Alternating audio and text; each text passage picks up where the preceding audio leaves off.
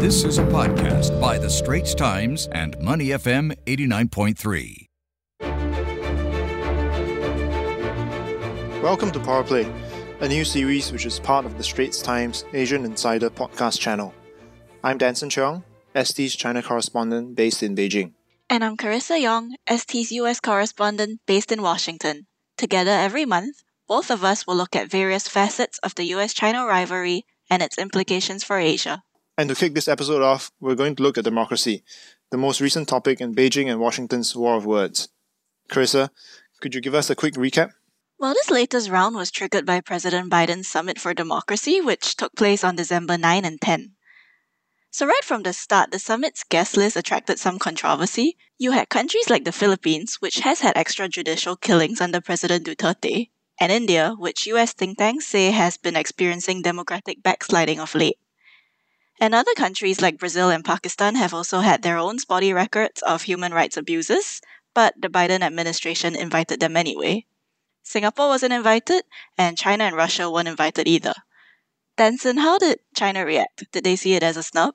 Don't forget, Carissa, that China not only did not get invited, but that Taiwan also got an invite. And I think that was something that really got China angry.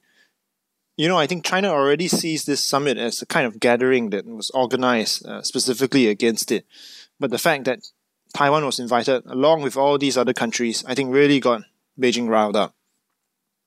So it really has been hitting back non-stop since Washington unveiled the invite list in late November. China, I think, organized its own democracy forum just some days before the US summit.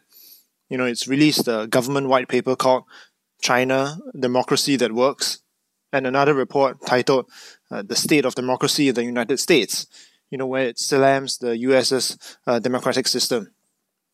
And, over here, state media outlets have just been relentless, in their editorials, touting China's own version of democracy and criticizing the US. Speaking of China's own version of democracy, there's a phrase, right? China calls it whole process democracy. So what exactly is that? Well, according to its white paper, it's a real mouthful. Are you ready? Go for it.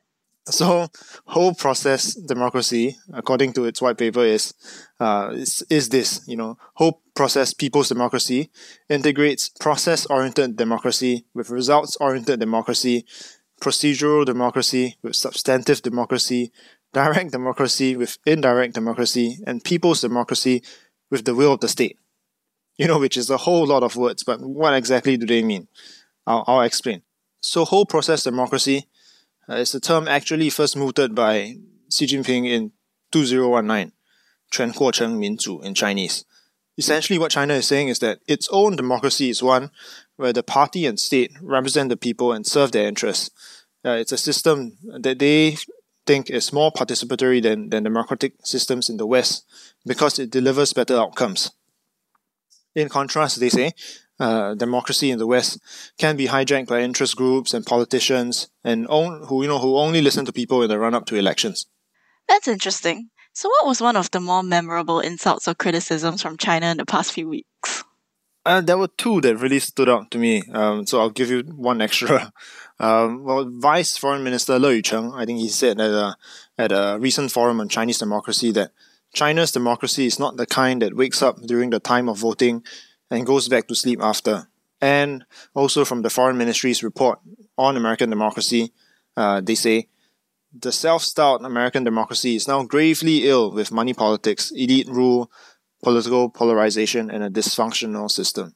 To be fair, some of these criticisms are justified.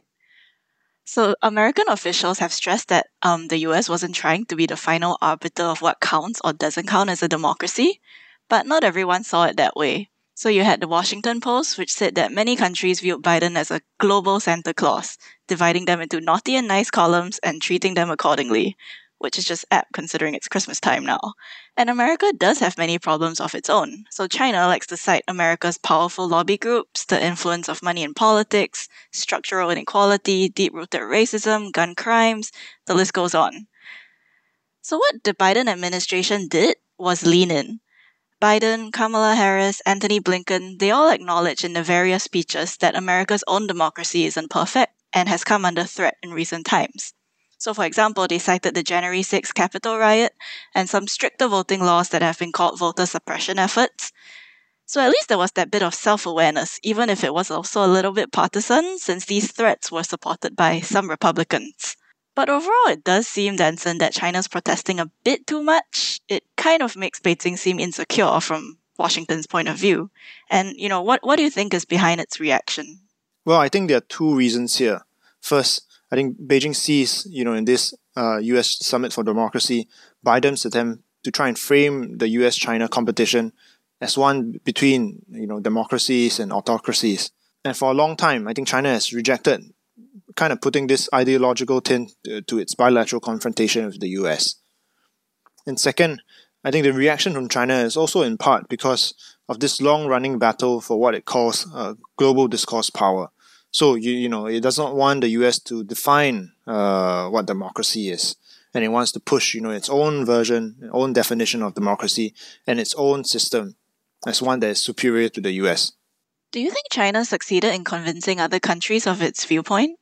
Well, I think objectively speaking, I think China can say that it has a government that has more popular support than, many governments in other democracies.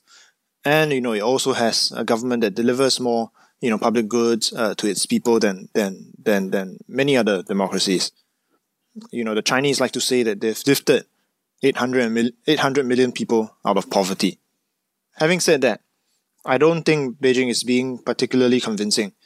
China might have an effective government, but saying that it's democratic, I think is stretching the definition a little bit. What I think we are seeing here with China being so vocal, I think it's its attempt to try and wrest the narrative back from the US. It's a similar tactic, that we've seen, with its wolf warrior diplomats going on the offensive. Whether or not this is successful is debatable, I think. This podcast is available on our audio app. That's AWEDIO. Like us and rate us. And now, back to our podcast episode. So, Carissa, like we discussed earlier, one of China's criticisms of the summit was that the US was trying to divide the world into democratic and undemocratic camps by its own standard.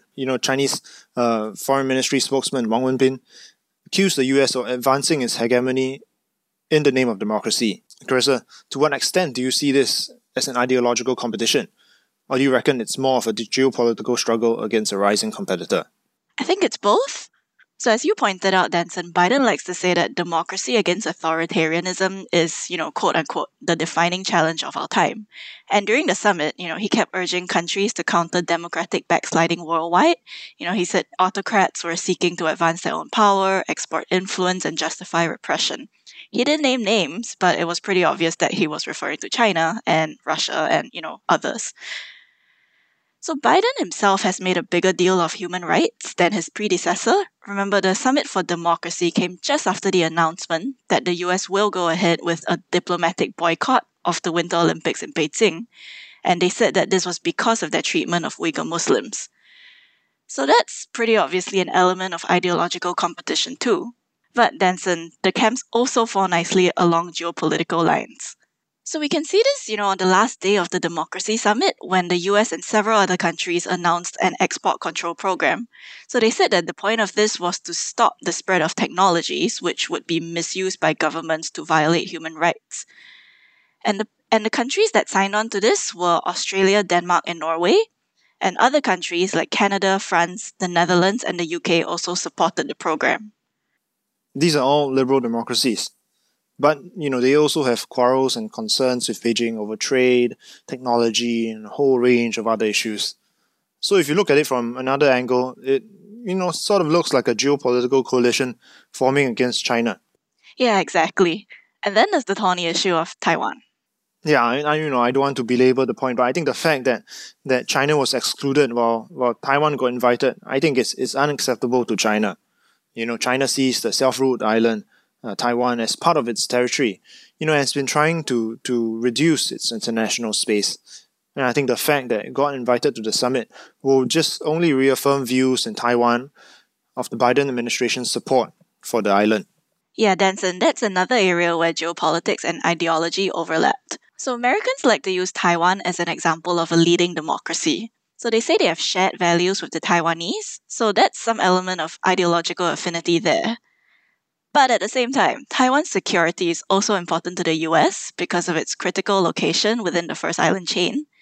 And US officials repeatedly call it critical to the defense of vital American interests in the Indo-Pacific region. And on top of that, its semiconductors are also key components for many of America's important industries, making it part of America's critical supply chains. So when officials and politicians talk about defending Taiwan's democracy, all these security implications, Danson, are on their minds as well. All in all, I would say that ideological differences are definitely part of the worsening tensions between America and China. Well, I think that nicely wraps up our chat. You've been listening to Powerplay. I'm Danson Cheong. And I'm Carissa Yong. Do check out our bylines in the Straits Times online. We also have links in our podcast text description below. The Asian Insider Podcast channel is also available on Apple Podcasts, Spotify, Google Podcasts, and our audio app. That's AWEDIO. Like us and rate us.